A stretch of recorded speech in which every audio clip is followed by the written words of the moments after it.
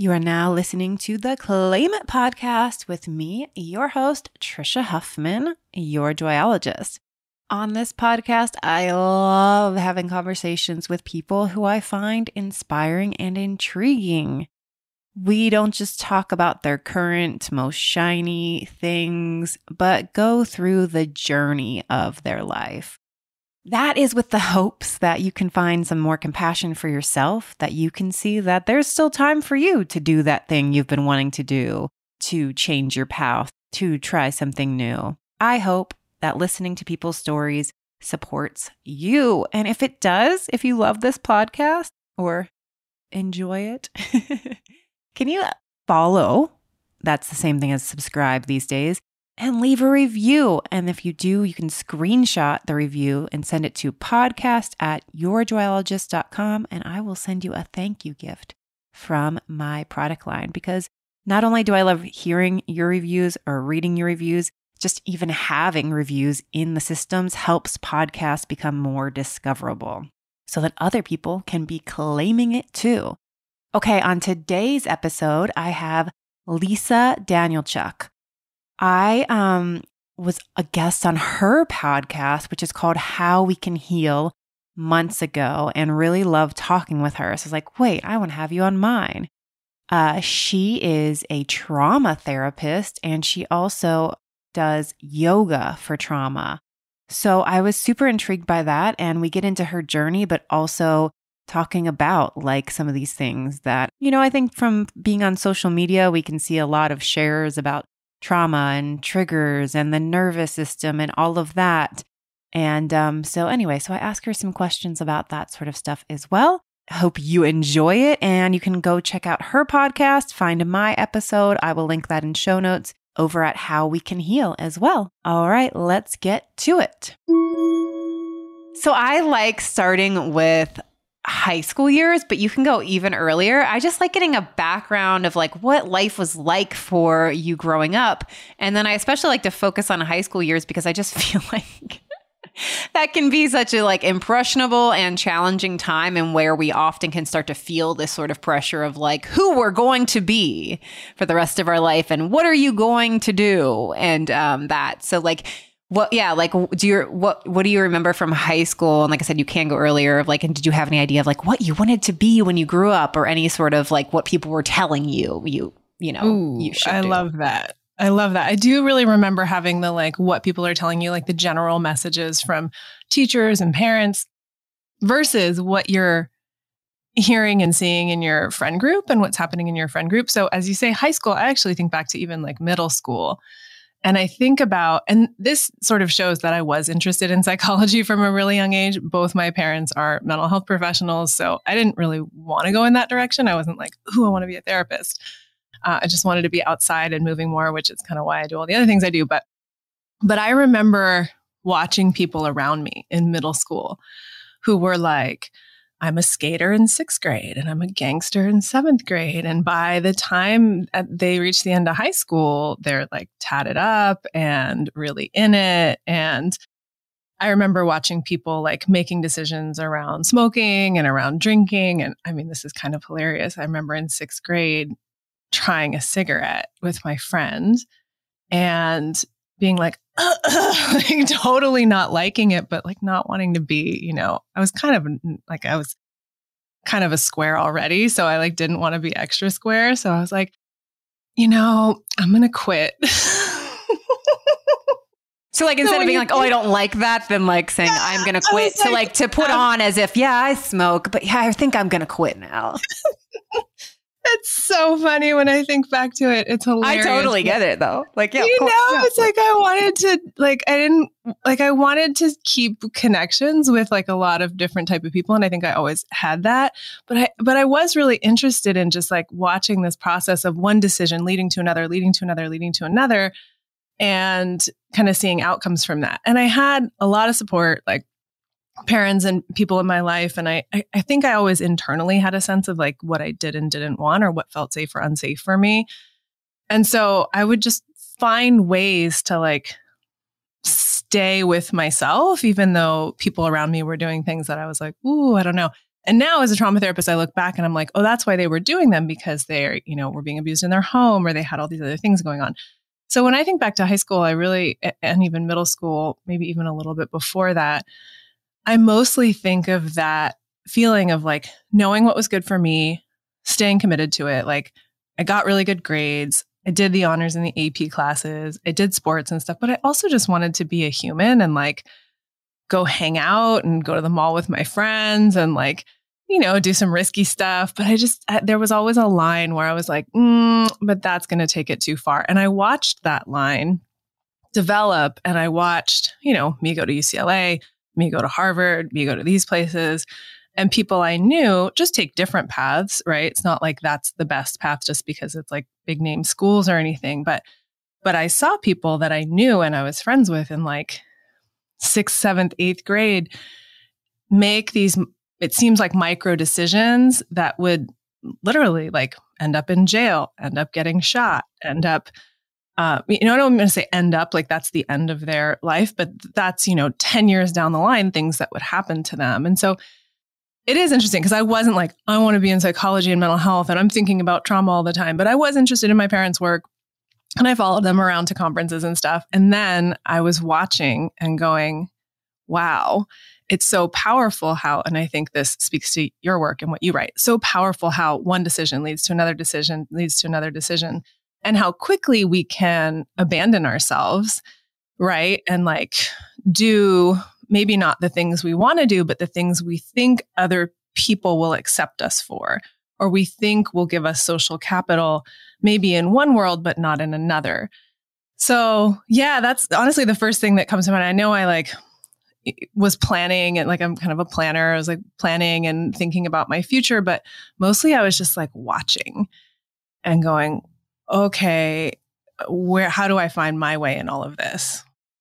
And so then when you were getting close to graduating high school, you sort of said you were interested in mental, or like your parents worked in mental health and you were somewhat interested, but like when it was time for you to like go off to college, did you have like, okay, yes, I'm going to also enter that? Or like, what did you think like at that time? And like, what made you choose the college you went to? So, I'd like follow my parents around to conferences when I was in high school. So mental health wasn't new to me. I took a psychology class at the, we called it Harvard on the Hill, College of San Mateo, the local community college when I was in high school. So I was like, it was clear I was interested in psychology, but I went into college completely undeclared. And I actually waffled back and forth between Berkeley and UCLA forever. It was like torturing everyone around me. And I ended up choosing UCLA. And I know now it's because the culture there has a balance between academics and social and athletic things. And Berkeley was just much more focused on academic, I think at the cost of those other things based on, some people I know who went there and my experience of that culture. But I made the decision to go to UCLA on a gut. Like I was like, I'm going to go to Berkeley. And then I sat with that and I was like, that feels really awful. Okay, I'm going to go to UCLA. And I didn't know why. But I went in undeclared and I literally opened up the schedule of classes or whatever. It was like a print, catalog with all of the majors and everything listed there. And I like crossed out everything that I was like, no.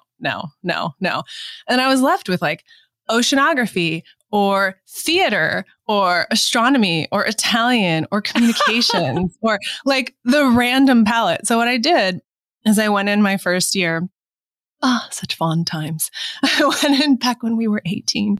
I went in my first year and I picked classes from those majors. So I think my first year was like acting 10 or, 101, whatever, astronomy 101, Italian and a communications class. Right. And so I just went in and took those classes and some of them were GE, like happened to be GEs too. Some of them, didn't amount to much, but I got to just taste it and be like, okay, I really like this. So I ended up taking Italian and studying abroad in Italy, did a minor in Italian, ended up really pursuing communications with an interpersonal focus, which is really psychology. Because at that point, I think psychology for me as a science or as a discipline was kind of dry. Like I knew the basics of it and I didn't want to keep going and I didn't really want to do like experimental psychology and research stuff. So communications was much more about people, right? It was much more about how we relate and how we influence each other and the choices we make and all of that. So, now I have become really steeped in trauma and like how that influences us. But But I think from the beginning, it was just like, I want to understand us. Like, we're so crazy complex. And acting can maybe get you some of that, but it just wasn't my thing. It was fun. I remember that class and I had a great time, but it wasn't like, oh, okay, now I'm going to audition for a play. It was just like, okay, now what's next? Like, what am I really going to do? And were your parents and people around you supportive of this like exploration? Because it sounds like you must have had good grades, like also to just be accepted to those schools. And then like, it feels kind of bold for me, like, great, I'm accepted to these schools and then I'm going in and undeclared and I just still don't really like know. It feels like not the usual. Like you feel like so often I feel like we're forced to like declare.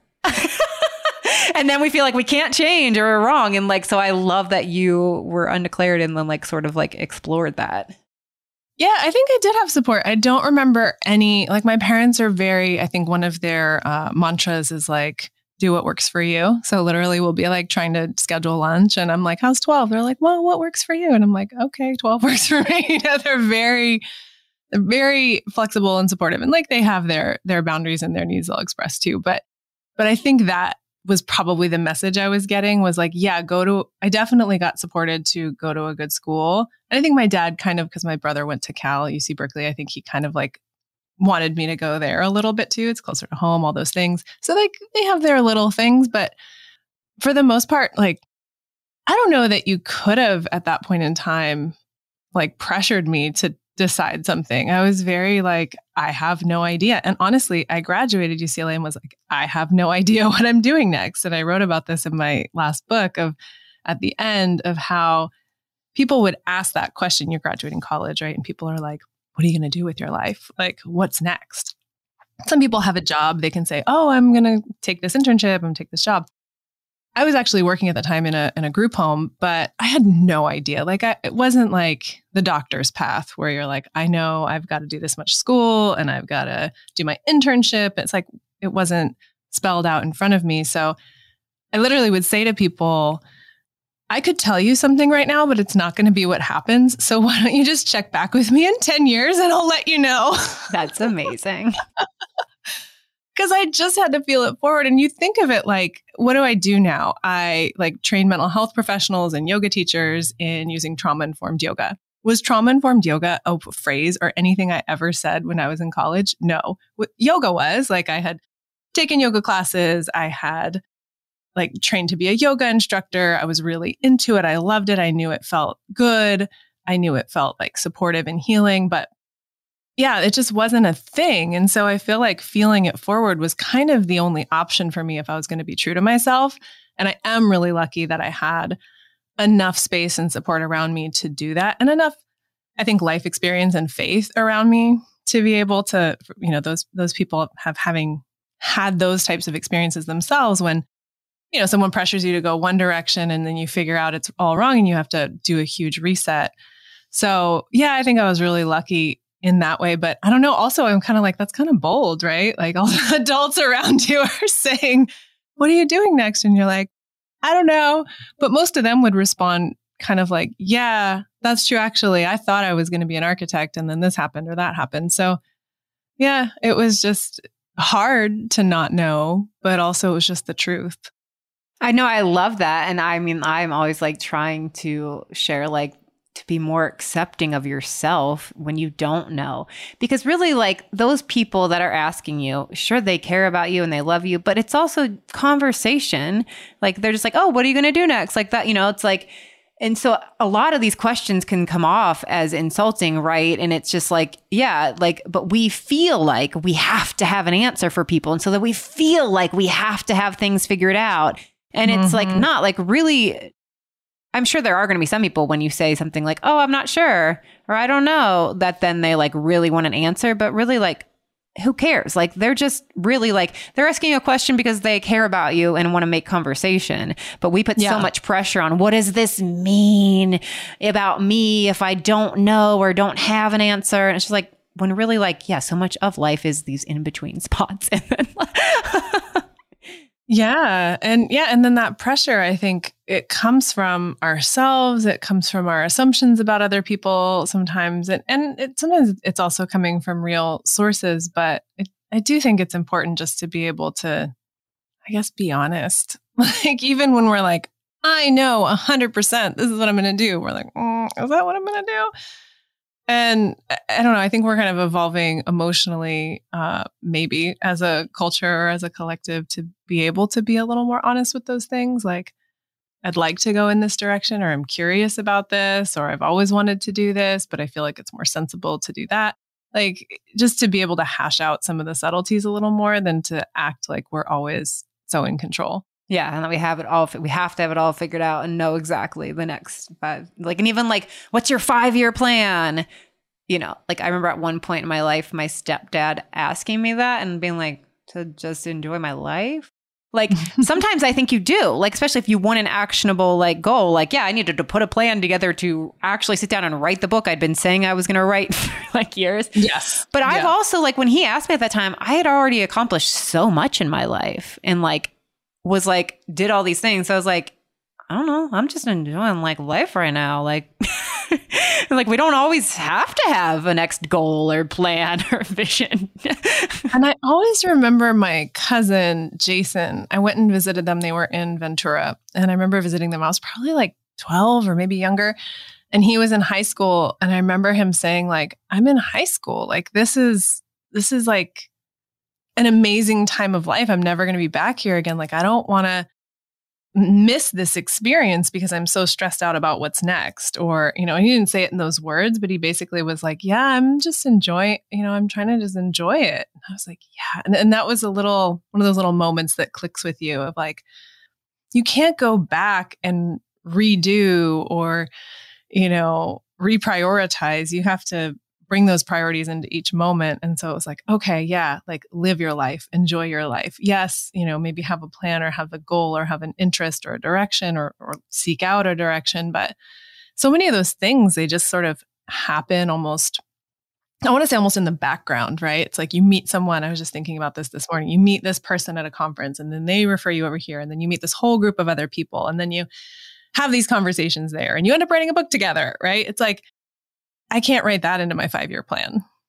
Right. You know? Totally. And I mean, that's why I love like talking about like starting with high school, because to see like so often too, people like end up taking so many like twists and turns in different paths, and that, yeah, we're putting so much pressure on ourselves to like figure our lives out starting in those early years and still now. And it's just like, what if you just took the pressure off and then like actually allowed yourself to be in your life, and then things would naturally show up and like, yeah, I don't even like this job anymore. But I was like, told myself I had to do it. I don't know. Like, yep.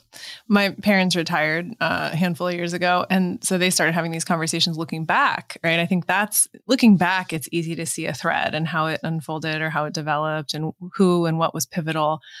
But looking forward, it's pretty much impossible to see that stuff. So remember them having these conversations of like mentors that were really influential in their lives, or, you know, moments or experiences that seem to sort of point them in a different direction.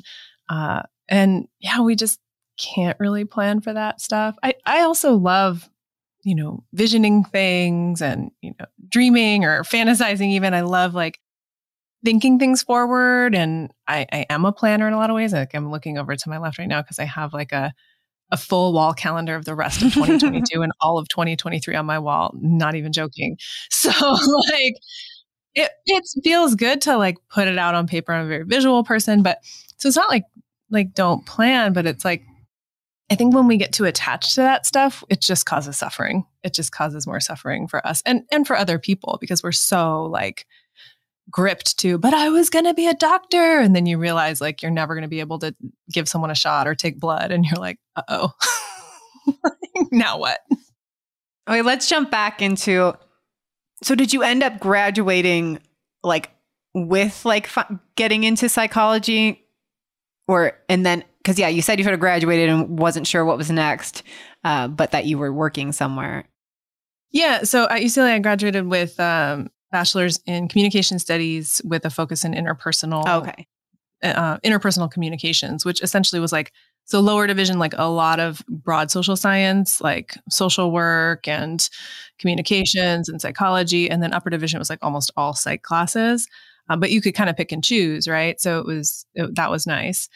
And then I was working at a group home at the time with youth, essentially with coping with developmental trauma and challenges that relate to that. And then I just, kept feeling it forward. I started working in a school for kids who just got out of juvenile hall. And then I think partly because of my upbringing, like I mentioned, I was around a lot of people who ended up going into juvenile hall or having those sort of like more challenging or rough adolescent experiences. So like I ended up working in the juvenile halls. I felt like I kind of got these people. I feel like I had seen those choices that people had made that maybe seem small, but end up more serious. I feel like I had seen the environment some of my friends were growing up in that, whether there was violence in the home or things like that going on, I kind of already had this sense, even though we weren't using the words developmental trauma at that time, already had this sense of like, this is a good person here in front of me.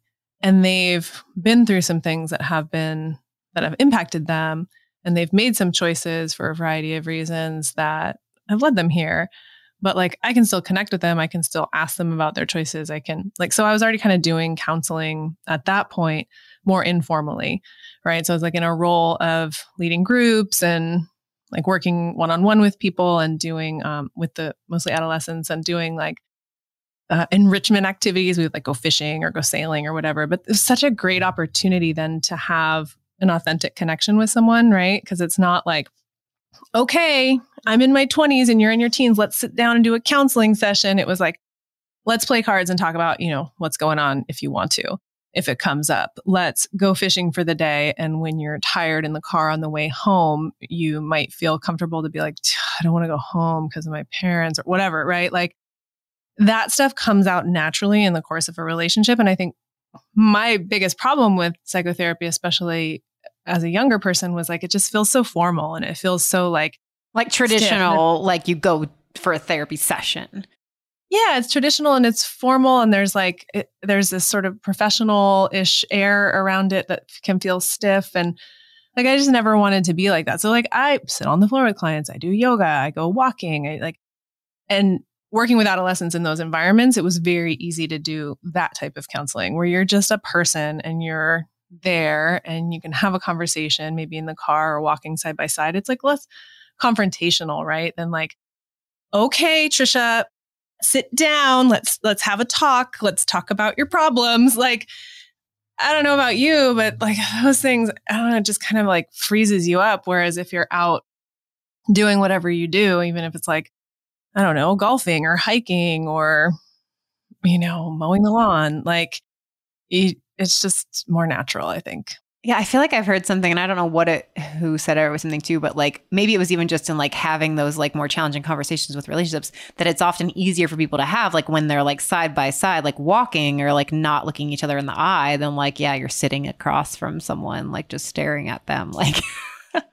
there's so much excessive focus on it almost, right? Where it's like, and you think of the really vulnerable moments, people like to just kind of slide something, even friends, they're like, yeah, I don't know. My husband's been kind of off lately, but anyway, how are your kids? Like, you know what I mean? Like people just, the more vulnerable comments, they'll just kind of slide it in there and probably not want to go there and stay there for a long time because vulnerability is painful, right? It's like raw and you feel exposed or you don't know how the person's going to react. And so having places where, yeah, you can be side by side and you can just like test something out or not have to be so in your face about it. And I think that's true with a lot of trauma recovery stuff too, because it's like, we don't, and this is like a whole other conversation, but in terms of like therapeutic approaches, but some people want to like bring the hard thing front and center, like look at it in right in your face and like feel the feelings. It's like, part of the reason we have PTSD and like avoid things is because looking at in your face is too hard, right? So it's sneaking in your consciousness, it's sneaking in your life, it's coming out in behavior. But like, what if we just look at a little bit of it? Or what if we walk side by side with it? Or what if we like find a way to connect, not completely disconnect, but not completely like stare it down either. And my experience has been that is much more effective to like build a relationship with something and someone that's more side by side than like confrontational. So like going back into your like life journey. What did you end up doing? Because you did mention you went to Harvard. Like, did you take some space or like what ended up making like that jump? So I finished UCLA, was working with these youth, was like loving it, was all about it. And my roommate at the time, well, another big important thing right before I finished UCLA is my older brother passed away. This was 2002. And suddenly, out of nowhere, gone, right? And That was before you graduated. Before I graduated. That was right before I graduated. So I think I had like 4 classes left or something. Okay. So like same when time that happened. And I ended up taking a lot, like basically took 2 quarters to finish those last 4 classes because I just gave myself space, which I think was really good. And I remember taking one class that was on stress and coping, and I was like, perfect, like sign me up. So that was really pivotal for me because I was really busy at the time and I dropped pretty much everything except yoga and, work and some amount of school. And yoga became very healing for me. And so I started teaching yoga with the kids I was working with. And I was just super passionate about something about the work with the kids felt very like alive in my body. I felt very connected to it in my heart. I felt very like on purpose. Right. So with all of that, I was living with a woman named Abby, and she said, hey, she was going to, I think, Santa Monica College. And she said, hey, one of my classmates brought up this program that I think would be perfect for you. And it was called the Risk and Prevention Program. It was a Master's of Education at Harvard. And I hadn't seen anything like it before. And I had kind of like always wanted to go to grad school, but I wasn't, at that point, I wasn't actively pursuing anything. I was just like trying to get through it day to day, right? Like I was in a deep grief and healing process. But I saw the program and I was like, oh, yeah. And so I'd actually had this yoga conference planned. I was supposed to go to, I don't know, maybe a yoga journal conference or something. And I just pivoted maybe a week before and said, you know what? I'm going to go visit the Harvard campus. Because before that, I would always just move places without seeing them. It was like, I don't know, something I was sort of proud of in my young life. I just moved there out of faith. And I was like, that's great. But let me just go and see if this program is really everything it looks like it is. So I rolled up in Cambridge and I walked up to, and I had actually ordered a book of one of the founders of the program beforehand and started reading it and was like, yes, this is everything I'm doing. Yes, I love this.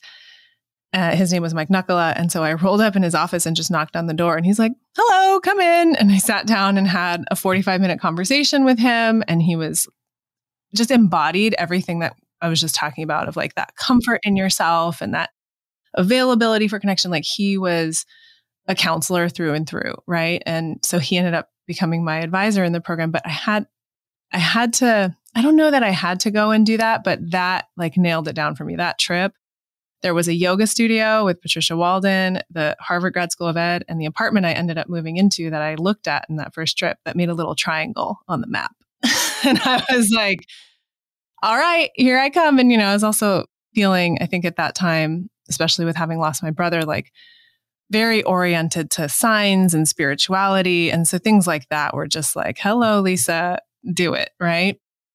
So I ended up moving out there and doing the Risk and Prevention Program. And then they created, maybe a year or so before I got there, they created a second-year program that was a counseling license.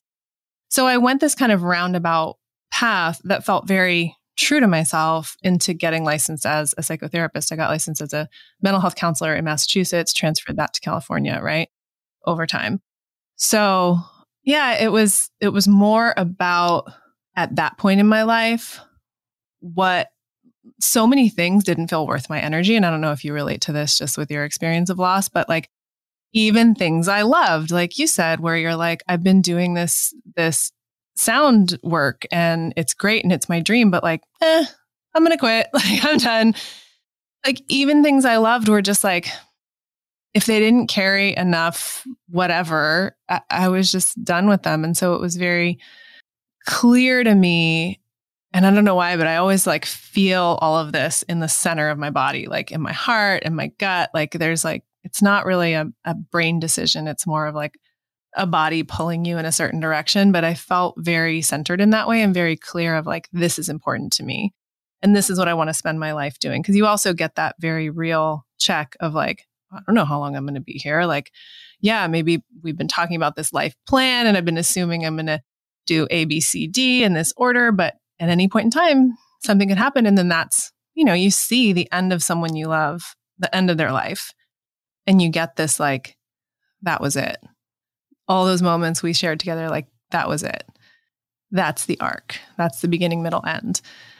And it's like, okay, I've, just got to do what's most important for me and fuck the shoulds. You know what I mean? I gotta like seriously kick them to the curb and do what, and like when I think of wants, I think of like, oh, I really want a cookie. But I also think of like that body feeling that I'm talking about of like, this is where I'm feeling pulled. This is what feels most important to me. And so that, in a way, while you never wish that type of loss on anyone, like it did really orient my life in a way to being true to myself and to pursuing what I wanted. And so, yeah, that's what led me to the ed school at Harvard and just to getting licensed as a therapist. And then like, yeah, so once you were licensed too, and like, cause yeah, like now a lot, I don't know, when did this start like focus for like was that always the trauma work a main part? And then like the yoga for trauma and like, yeah, a lot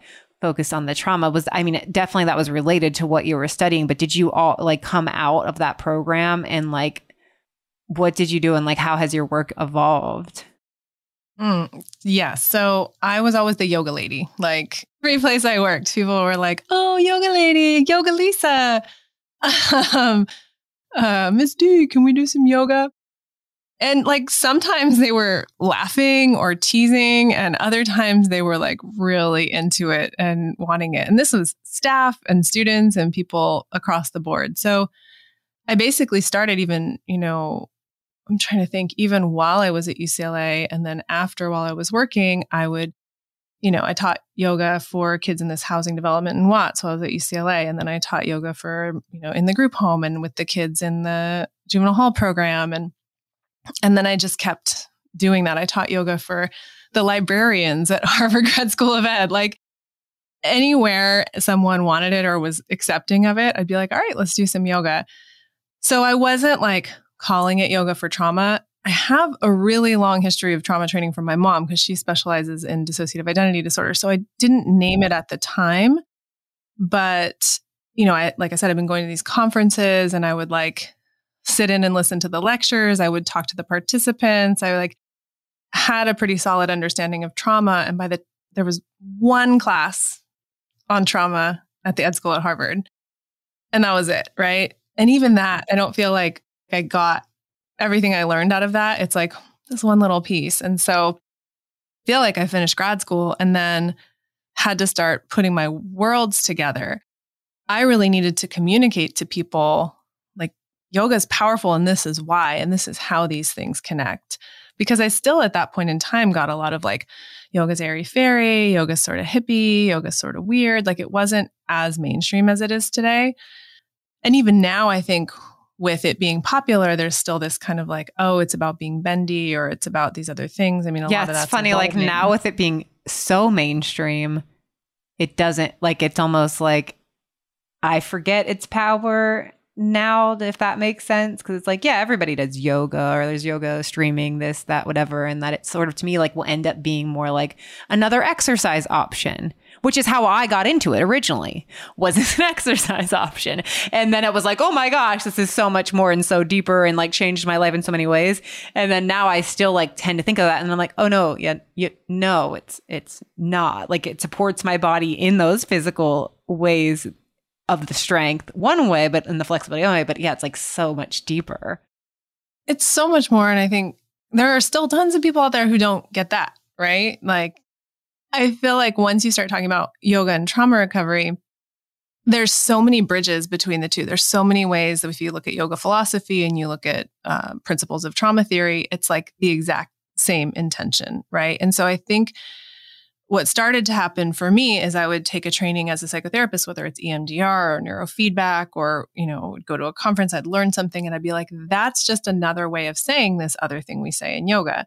So it's not like yoga by nature is this trauma-informed practice, but it has these seeds in it that are pretty much parallel to what we're doing on either side, right? So I started drawing these connections and then I wanted to tell people, Right. And then I was like, rather than just being like, I'm the yoga lady, let's do a yoga class. I was like, let's talk about yoga for trauma recovery. Let's talk about yoga and trauma. Let's talk about how we can integrate yoga into trauma healing. Right. So I started teaching workshops and just like standing on whatever street corner I could and telling people all about that. And then that's what sort of plowed forward into writing books. Like there was just this energy to it where I was like, this is so obvious to me now and it's so clear. And I remember struggling to try to communicate, why is yoga powerful? Why should we use it in therapeutic settings? And now I have all this like, and along that same time, there's research coming out, there's randomized control trials, there's like, qualitative and quantitative research. There's all kinds of robust research coming out. And so I'm living it forward during that time. And at a certain point, I'm just like, duh, like, how are we not doing this? Like, it's such a resource. And I think about like, I was just interviewing someone on my podcast doing yoga in the military.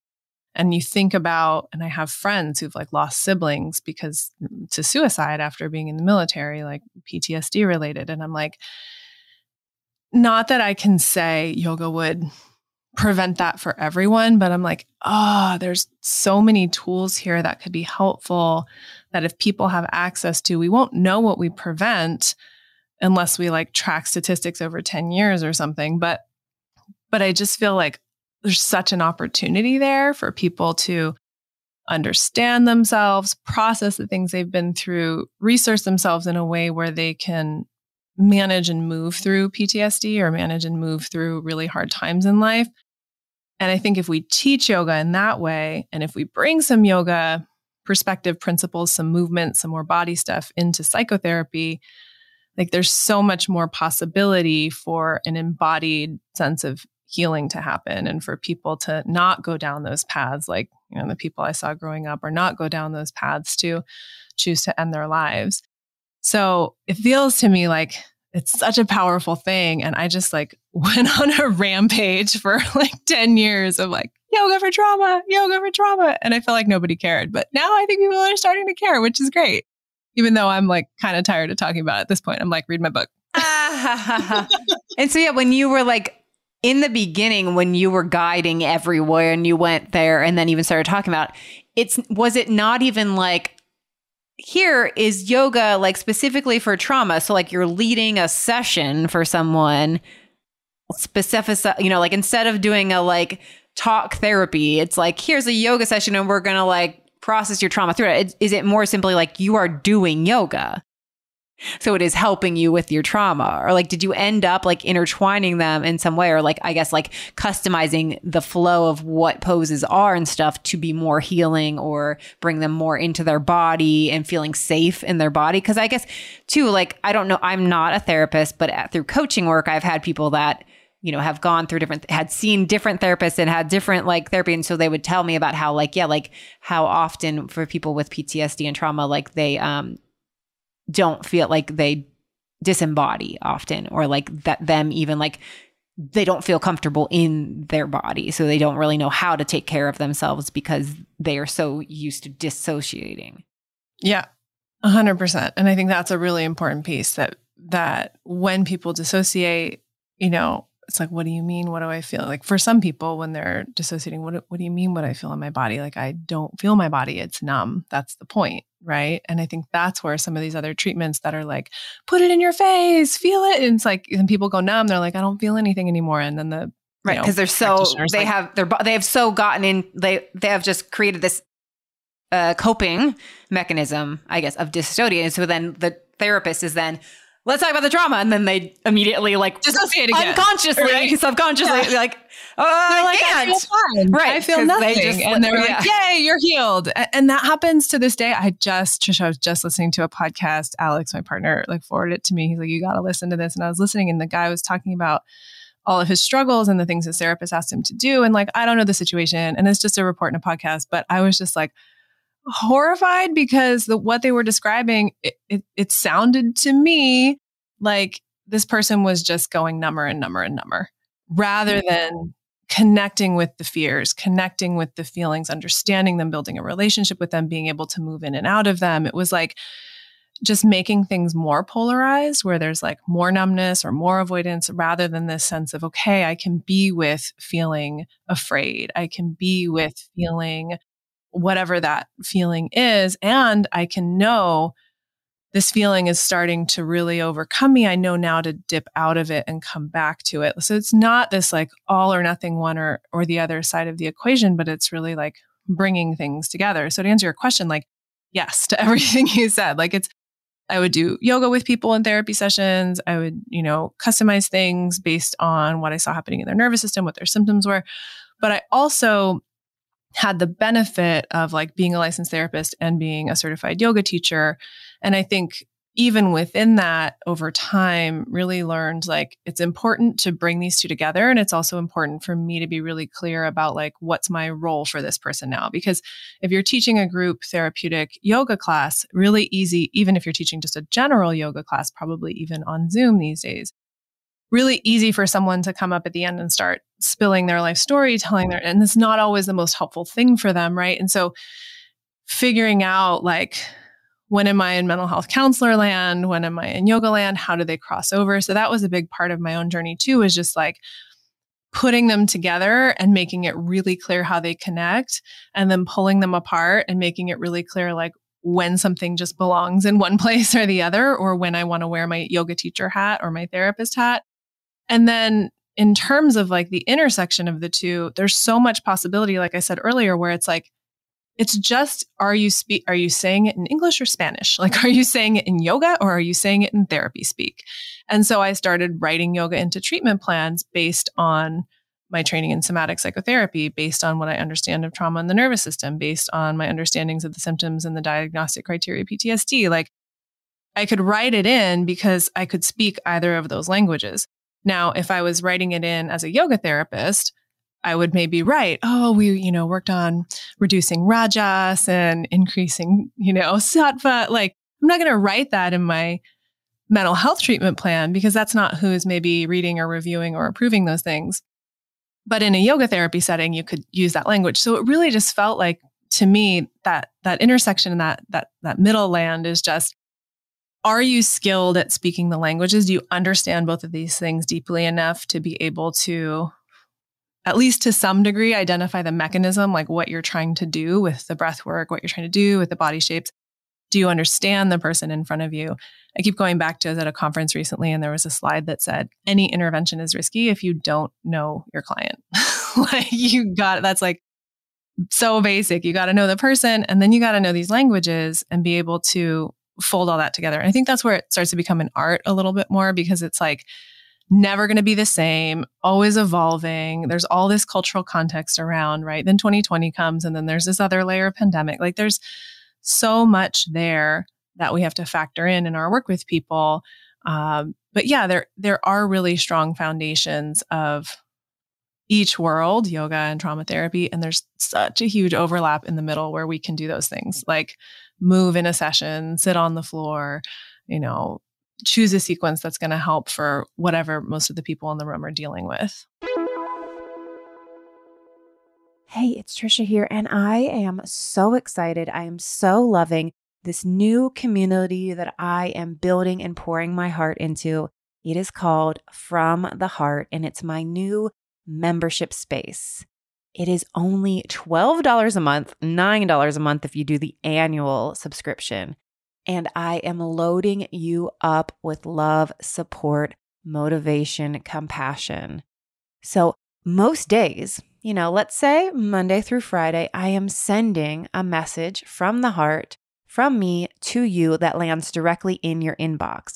But you can also come and check it out at any time at trishahuffman.substack.com and on the Substack app. So the content is always there for you to go find what it is you need, but also you get what I'm sending you right when it goes out, right to your inbox, making it super easy. So these things are me, if you've been following me a while, listening to me, spending some time with me, but they're different. For instance, every week you get an audio affirmation. So it's like back and forth where I'm saying affirmations to you and you are, and you repeat it back. I am, and there's space for that. There's also audio pep talks, mind talks, heart talks that you get at least one per week.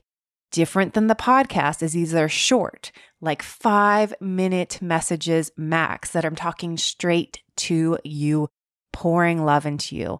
Also written posts. Some are shorter written posts, again, right from the heart. And some are longer blog form where I'm sharing an experience from my life. And then at the end, pointing it out towards you with some questions to answer. Also, every month you get journal prompts for the month and so much more. Become a member. You can comment. Just try it out. You can get a free week. Go to trishahuffman.substack.subscribe and you can get a fully free week. Now, FYI, there is a free option for the membership. And with that, you get only a monthly post. So the free week trying out the full subscription is different than the free membership. So the free membership, I'm also pouring love into you, but it's only once a month. The real magic is in the paid, and it's only $12 a month, only $9 if you join annually. All right, I am loving it. It feels so great to be putting my time and attention into you all this way. Go check it out. Can you talk a little bit about the nervous system? Because you like mentioned it, just like what that, and I feel like people talk a little bit more about like our nervous system and nervous system regulation. I've seen more people talk about, and I still am sure, and I even myself would like to understand more like what is our nervous system, but like how does that like correlate with healing and trauma and being in our body and then like being able to like be in our lives and show up as who we want to be if our nervous system is not I don't know what you would even say, settled, or like what would you even say about the nervous system? Almost like dynamic. I would almost say dynamic to that, but so many thoughts. And it's really funny because I personally, in my world, people have started talking about the nervous system so much that I'm like, hello, we're like a whole body system. Like funny. Like, nervous system. Like, so I honestly try to say it as little as possible. Got it. Now. But I'm guessing the everyday listener who is not going to your those pendulum swings, right? Where we're like, too much. But yeah, I do also appreciate and really celebrate that conversation is happening more, because for a while it felt like, especially even in the yoga world, we were all muscles and bones and like positions, and people weren't really thinking about, well, what's your overall experience? What's your level of activation? So I would say for people who are like, okay, tell me about the nervous system. I mean, we could spend hours. Yeah. The basics, like people have probably heard of like fight and flight, right? Like you get in an emergency situation. Your nervous system is your, central nervous system, brain and spinal cord, peripheral nervous system, all the nerves that go out through your body. So when we talk about your nervous system, we're talking about your brain, everything that goes through your spinal cord, and all the nerves that go through your body. And we have nerves that, direct the direction of things going from our brain out to our body. Like, okay, I'm going to move my hand now. And then we have messages that come from the outside in, like, oh, this cup is hot. I can feel it. And then, I get that information from the outside and it goes to my brain. So the nervous system is really how we relate to the world, how we move our bodies, how we, obviously our brain does so much. So to neglect that is kind of ridiculous, right? It's so central to everything that happens in our experience of life. So people are familiar with fight and flight. Some emergency happens, something stressful, big stress, something traumatic happens. We might want to fight back. We might want to run away. People are less familiar, though it's becoming more common to hear about freezing, which is where dissociative responses can start to come into play. So one thing I would say is we can always be tracking or aware of the level of arousal or activation in our nervous system. And there's activation that feels good. Ooh, I'm excited. I'm talking to Trisha on this podcast, right? Or, oh, I'm nervous. I'm speaking in front of 1,000 people, right? And then there's activation that's, oh shit, I'm going to die, right? Like I got in a bike accident a week or so ago. Love having all my trauma tools because I was like, I'm like, good. You know what I mean? Like you can use these things. They're so helpful. But there's a moment where your body where you and your body might not know if you're okay yet. Like, did I live through that? Right. And so that's where like emergency activation might come into play. And I use that example because there's plenty of other really horrific examples like interpersonal violence and, assault and all that stuff, that the same sort of things apply, where something intense happens and your nervous system will just turn on to try to get you to safety. And really, the goal, I think, of the way our brain has evolved is to try to find the most efficient way for us to get to safety. So there's 12 models of the nervous system I could explain and talk through here, and I'm not going to do that. But we can really track something happens that's stressful or traumatic or, overwhelming or however we want to call it. And we can track how, usually we'll have this little, if it's not a sudden thing, we'll have a little soft freeze of what's going on. Then if we need to, we'll go into that activation, get something done, get to safety. If that doesn't work, that's typically when we start to top out or bottom out and change to, I've got to shut down to survive this, right? And that's where we start getting the numbing and the freezing and all of that stuff. Super complicated because life experiences are infinite. So we could talk about, well, how's your nervous system responding in the wake of grief, or loss? How is it responding to any particular type of trauma? But we see these really common patterns. And if we want to super, super oversimplify it, we can just think of is it more on? Is it more off? Is it more activated? Is it more suppressed? Do you feel more agitated, anxious, tense, or do you feel more collapsed and shut down? And you think about this everyone has a nervous system, right? What are the most popular things to go to therapy for? Anxiety and depression, right? Anxiety, tension, up, racing thoughts, worry, depression, lethargy, can't get out of bed, not feeling passionate, don't want to eat, right? So depending. So the way I hear pretty much everything people describe to me as a psychotherapist, I'll hear it through the lens of activation of the nervous system or suppression of the nervous system. And I'll hear it through the lens of, how is this serving you? How is your body trying to cope with something? How is it trying to keep you safe? And what is it? What are those little connectors or bridges that can actually get you into a place in your body, brain, and being where you do feel safe? Because that's where we tend to have more connection to ourselves, more of a sense of choice and agency. So in terms of yoga, in terms of breath work, in terms of any kind of therapeutic intervention, we're looking at where are you in the extremes and stuck? What practices can we use to kind of bring more pliability, more opportunity for movement into your nervous system? So, and that's why I answered earlier with dynamic, right? It's not that we never feel scared or anxious. It's not that we never get tired or exhausted or depressed, or we never have these moments of even dissociation or numbness. All of that is a normal spectrum. But when we get stuck there, tends to be when it really impacts our lives in a negative way. So it's can we be more pliable? Can we be more dynamic? Can we start to know what choices to make to work with where our nervous system is? And that's where, when I give the example of falling on my bike the other weekend, I feel the activation, right? I know that there's something I need to do with that. I can use my body in a way to move that energy through, so I don't go through the next week or month or year of my life tense and afraid and stuck, right? So it's finding those bridges to move through some of that energy, to know what you can do to recreate or reconnect with or identify a sense of, I'm okay. I'm okay right now. And I'm not in emergency mode on either end of those spectrums. Interesting.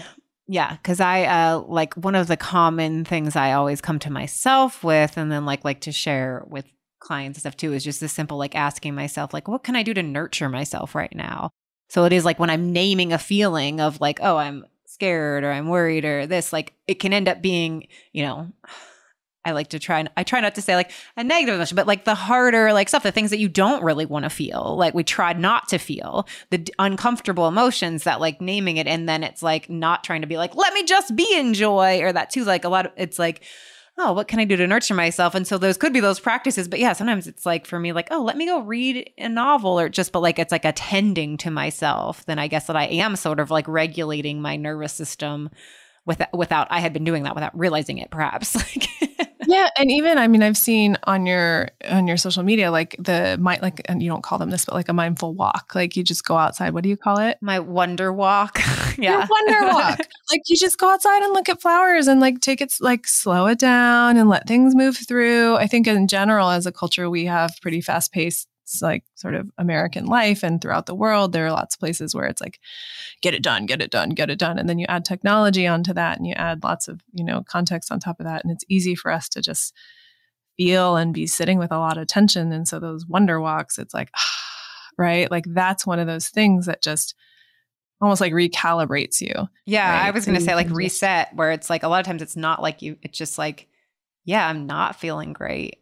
Let me just get outside and just be present with what I'm walking to. And me filming like that stuff, it could seem like, well, you're like then filming it, but it helps me in many ways. Like, let me find things that I want to share. Like for me, that's like it also actually a lot of times helps. That like, yeah, this is my intention. I'm going to go be present with things. And even though I'm like going to film it to later post, like it actually like gets me really like, here I am. Wow, look at this.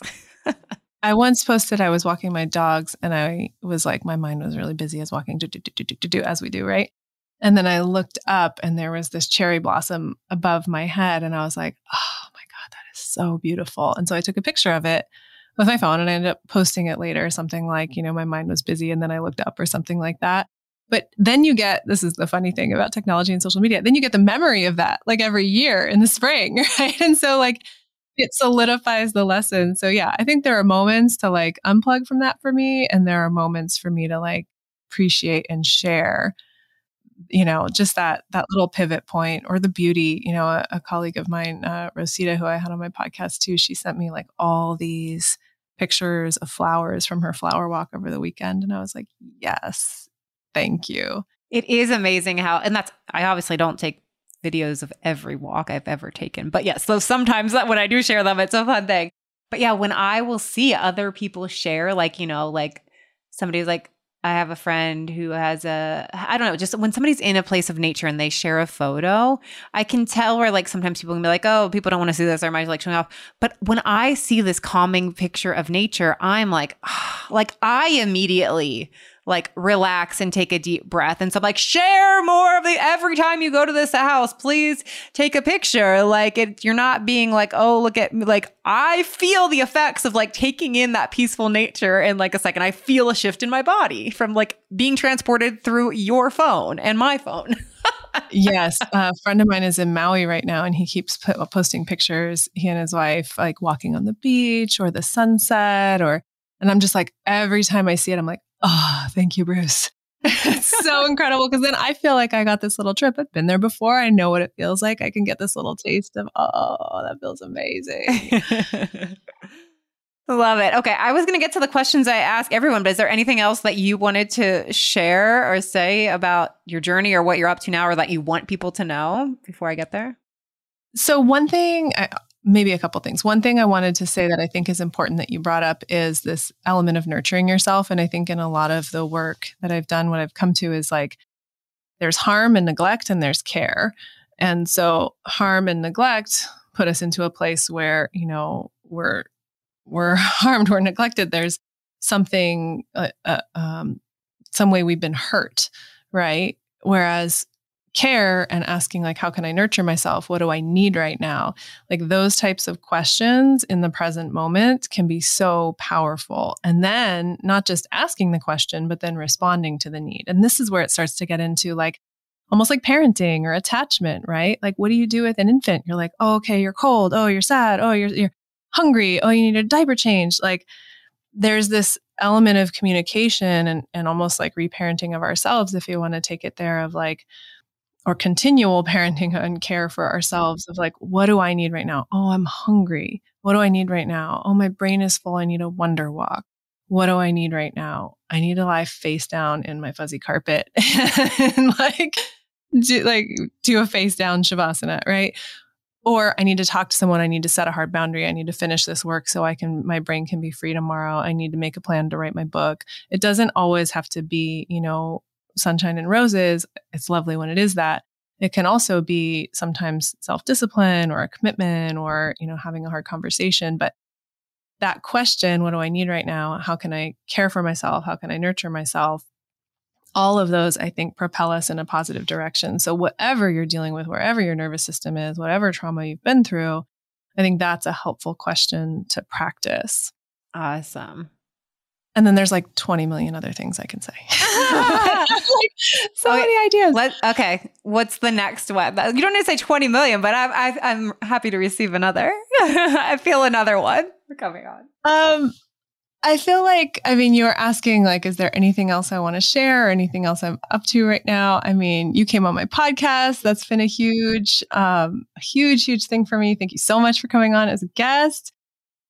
I feel like having healing conversations is really important right now. And I know in the world, we're digesting a lot of individual and collective trauma. And so along those lines, I'm always trying to orient as a trauma therapist to what's the next best step forward? What do I need right now? What do we need right now?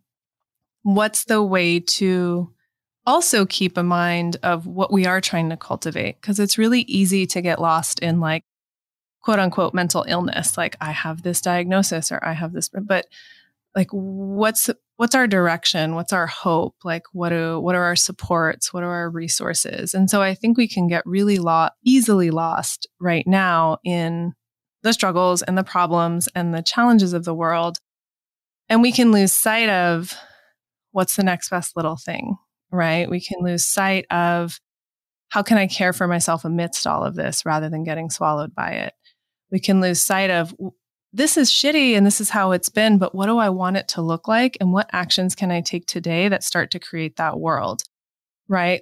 Small interactions, right? With someone else or with ourselves or with the choices we make. And so I feel like that piece is really important in terms of coming back to ourselves, coming back to what we need, and staying connected to really what we're creating, because at moment to moment, we're creating something, right? Again, it's this artwork, this crazy quilt all around the globe that we're weaving together, and all of our internal thoughts and interactions are a part of that.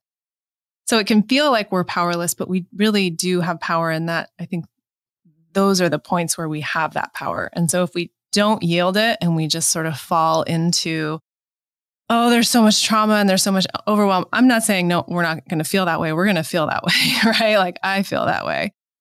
But we can get almost sideswiped into that and spend months, days, years there, rather than going, oh my God, there's so much pain, there's so much suffering, there's so much challenge.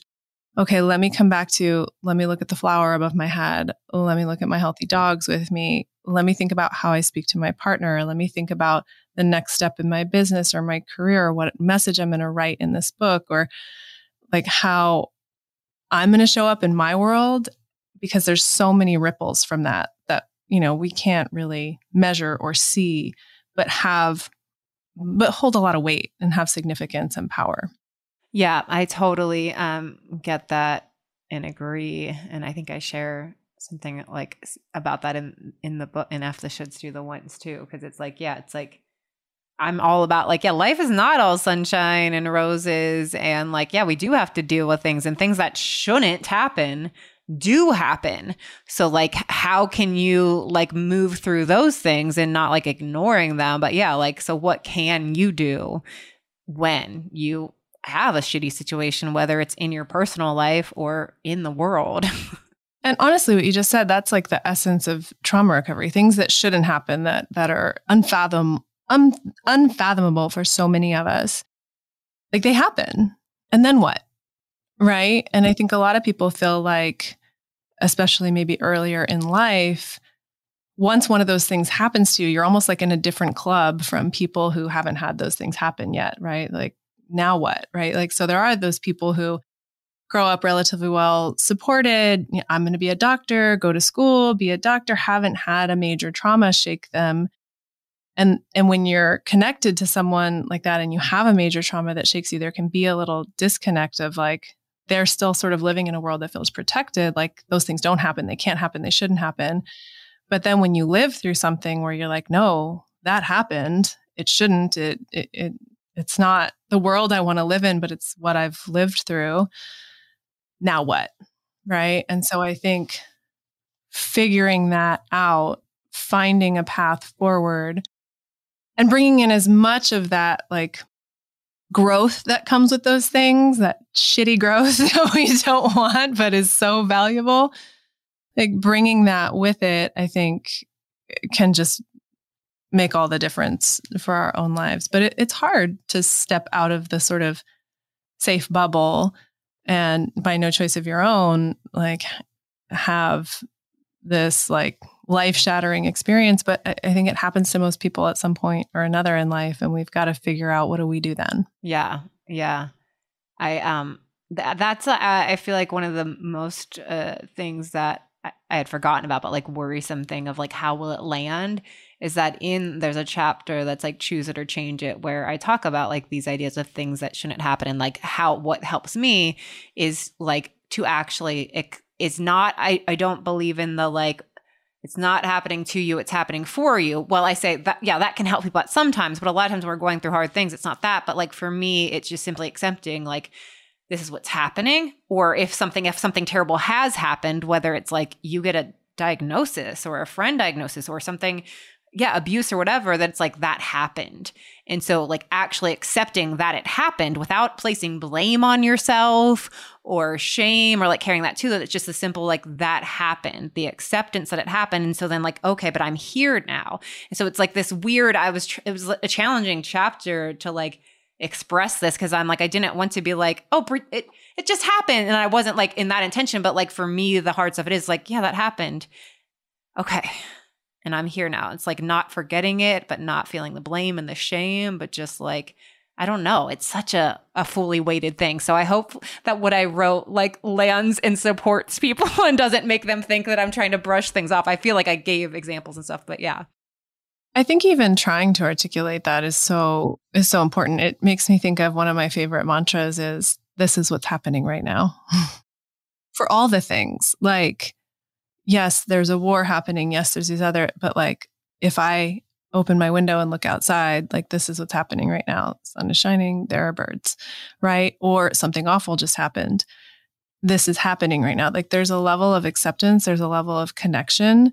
And I think in really extreme experiences of trauma, our body decides for us that we can't be with it because it's too much. And that's where, it's great to like go to therapy and work through that piece by piece, because it was too much to be like, oh, this is what's happening. This awful thing is happening right now. And I think that's where that sort of formal setting of therapy can be super, super helpful for people to say, okay, this horrible thing happened. I want to deal with it. I want to come to that place of some degree of acceptance of like, this is what happened. And here I am now, right? Like this is what happened and I'm still alive and I still have choices and I can move through some of those, like, I'm with you. I don't like to say negative feelings, but like hard feelings to feel in order to be here now and to be able to move forward. Yeah. And that's what like, it's sort of like, that I'm orienting myself to like the present. And so whether it's like, I'm currently in that hard thing, then it's like, okay, so I'm in this, this is what's happening. So how am I going to move through this, rather than like just being stuck in this is so terrible. Why is this happening? This shouldn't be happening. And that doesn't allow me to do like, and it doesn't mean like, how can I see the good in it? But just like, okay, this is what's happening. Or like, again, like, okay, that happened. And here I am now. And like, okay, anyway, enough about that. But okay, was there anything else you wanted to share before I got into the questions? No, go for it. Okay. So the first one is, what does it go to raise your joy levels? The first thing that comes to mind is my puppies. I have puppies. I have 2 dogs, Iris and Boomy. Iris is 4, Boomy is 1. And they're a lot sometimes, but like So seriously, like Alex is out walking them right now. Otherwise, Boomy would be sitting right next to me and like putting a paw like he just put his paw on me. And so it's funny because I'll be working and I'll be like irritated by it. And then I just have this moment of like, okay, I'm just going to turn towards him and look in his eyes. And he's so adorable. And he's just like so wanting connection. He's like a baby. He's like a little baby. And so those moments are like pivot moments where I can sort of move back into a feeling of joy. But also there are moments of like, I don't want it to be this way, but it feels harder to play as an adult. Like there's no recess, like where you go out on the jungle gym and like flip around for 15 minutes and then come back in. We should actually make that happen. Like I got to get a swing set or something. No, it's so funny. I just led like a 4-week course and there was like daily action items that were like, how can you feel more joy, ease, worth, and fulfillment in your daily life? And so giving them like an action item, something small to do every day. And I think the prompt was like fun, like what do you do? Like, what is fun to you? Like, and it was so funny that like 5 or 6 people ended up like swinging. Like, because one person was like, oh, I went to the playground with my kids and I got on a swing. And then other people were like, oh, there's a playground there's a swing outside my work. Like, so it was like so many people then were like, oh, I'm going to go swing. The craziest thing right now is there actually is a swing in my backyard. There actually is, hanging from the tree. It's just at the top of the hill and I have to walk up to the top of the hill. Like, what am I even? Oh, I have to get a playground. I have a swing in my backyard. I'm going to go on it. That's funny. But yeah, I was like giving them these ideas of like these small ways to connect with ourselves to like, oh, okay, I feel this, whatever. Like swing was one of them. Yeah. So the dogs, like, I'll jump around with them. I'll just like, I talk to them like baby talk all the time. And I'll just like get a toy or just start like dancing around. They love it. And then like, that's a little moment of joy that I feel like is super accessible to me right now. Love it. I ask everybody to apply this phrase to their own life. What is easiest for you is not always what is best for you. So like what is easiest for me is blank. What is best for me is blank. My first thought with that, I don't know if I'm exactly filling in the blanks though. I just think to what we were talking about earlier of like, sometimes it's easiest to avoid something that's hard, right? And it's best to find a way and a time or whatever to address it.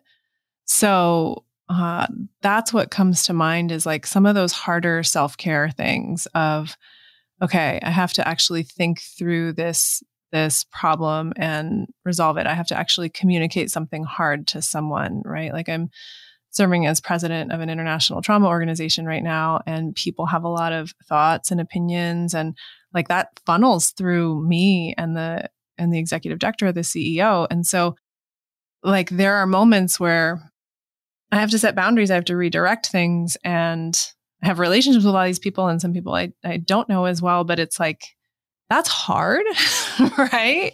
To be like really express the care and the boundary at the same time. So that's what comes up for. It's like, it's easy to avoid hard things and it's important to find a way to address them. Yeah, I feel that. And yeah, like it's like we think like we're somehow like supporting ourselves by not addressing, but then it's just like weighing on, it's like, hello, it's like lingering the whole time until you do the thing. The whole time. It's homework, right? It's like grading you haven't done or homework you haven't done, or yeah, it just sits there.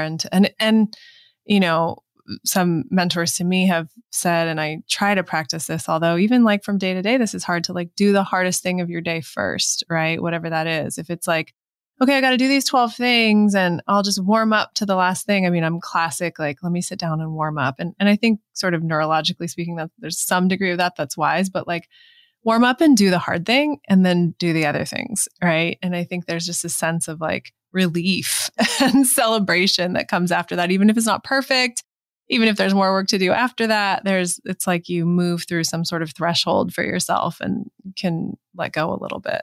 Yeah, I'm sort of like that. Where it's sort of like my like big thing will be like the second or third thing. So I do a warm up to like, okay, well, I get myself into like work mode. Let me reply to these emails or let me do this thing that feels easy. And then it's like, oh, look at me, I'm productive. Now do that thing. Yeah, now do that thing. Do the thing. Okay, the last question is, the name of the podcast is Claim It. What are you claiming for yourself right now? I'm really claiming for myself that I'm a business owner, and that might seem a little strange because I've owned a business for like 10 or 12 years now. But it started as a private practice. It turned into, a yoga for trauma online training program. And now it's like I'm really realizing the degree to which it can grow and the responsibility that goes with that. And it's beyond just like creating something so that I can creating an online business so that I can have flexibility in my life. It's like, there's a lot of like talk, I think, around the internet of that, like create something online so you can have more freedom. And I have, been wanting to have more sort of autonomy throughout my career for sure.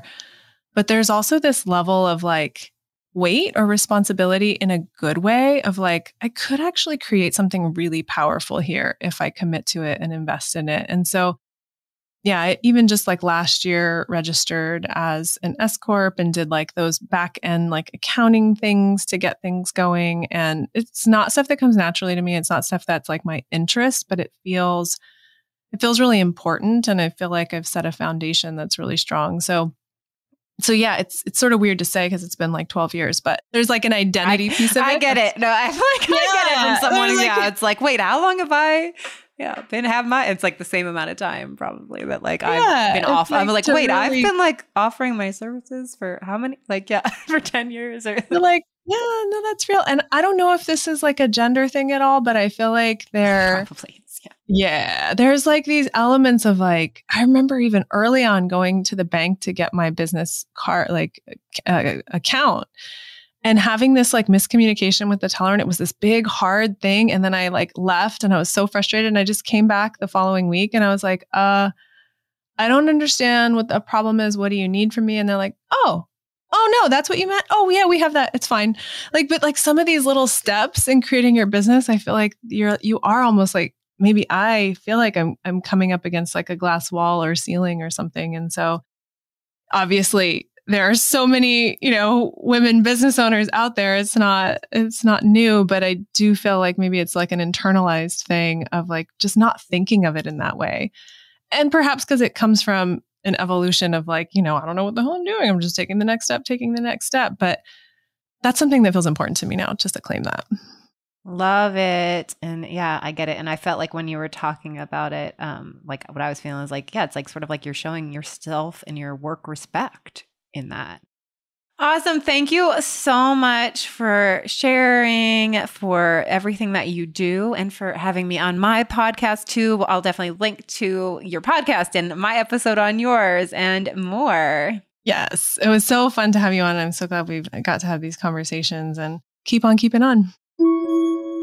I really hope you enjoyed that conversation with Lisa. You can find her at How We Can Heal, Yoga for Trauma, Lisa Danielchuk for all things me, yourjoyologist.com or TrishaHuffman.com. You can find me most active at _Trisha Huffman on social media, but I also have Claim It Podcast and Your Joyologist. I love hearing from you, so tag me, share the episodes, get my book. If you have it already, please leave it a review. Reviews, like I said, matter so much for podcasts and books as well. And if you don't have it yet, go to ftheshouldsdotheonce.com. Find where you want to order it from, and you can also go there to claim bonuses, whether you're ordering the book right now or you've had it for a few months. I really appreciate you. I appreciate you all sharing when you're reading the book. Please keep tagging me. It really means so much that the book is resonating with you. I mean, that's why I spent the time to get it out in the world, right? For you. So I really appreciate you so, so, so much. And please go check out and try my new From the Heart community. You can go to trishahuffman.substack.com/subscribe. I feel like I keep saying that wrong, but that is it. trishahuffman.substack.com is where the portal is. But to find the subscribe, you can just go straight to /subscribe. It's really fun to be able to really put that in there, and it's special to, I'm sure, you can go to social media to find inspiration, but this is coming right to you. You don't have to wait for any algorithms to bring you the things. And I'm really excited about it. So go check it out. I'm always up for hearing from you. So hit me up at _Trisha Huffman. And for the last thought of the day, what are you claiming for yourself right now? Claiming joy, ease, change. What are you claiming?